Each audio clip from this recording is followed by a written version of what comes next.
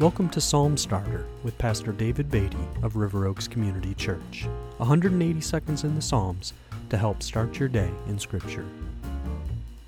We come today to the final section of Psalm 118. I'll read verses 22 through 29. The stone that the builders rejected has become the cornerstone. This is the Lord's doing. It is marvelous in our eyes. This is the day that the Lord has made. Let us rejoice and be glad in it.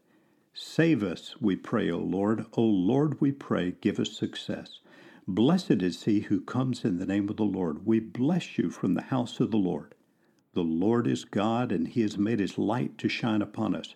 Bind the festal sacrifice with cords up to the horns of the altar. You are my God, and I will give thanks to you. You are my God, I will extol you. Oh, give thanks to the Lord, for he is good, for his steadfast love endures forever. And the psalm ends there in verse 29 with the same words we found in verse 1 of Psalm 118. This final section is of special importance in the New Testament Gospels.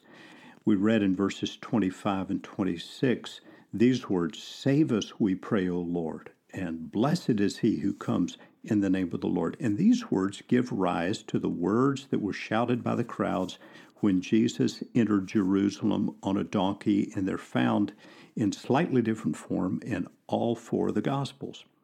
Another verse in Psalm 118 of very special importance in the New Testament is verse 22. The stone that the builders rejected has become the cornerstone. Jesus applies this verse to himself in Matthew 21 and verse 42 when he was predicting his rejection by the religious leaders as part of God's great plan. The Apostle Peter, likewise, when preaching to religious leaders, but after the death and resurrection of Jesus, also used this verse from Psalm 118 and applied it to Christ. In Acts 4, verses 11 and 12, we read this from the Apostle Peter's sermon as he's speaking to religious leaders. He says, "This Jesus is the stone that was rejected by you, the builders, which has become the cornerstone.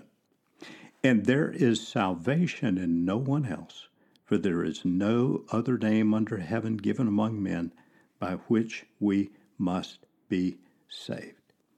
Jesus Christ is now the cornerstone of a spiritual house, and that spiritual house is made up of all people who have come to God through faith in Jesus Christ and his saving work accomplished for them on the cross.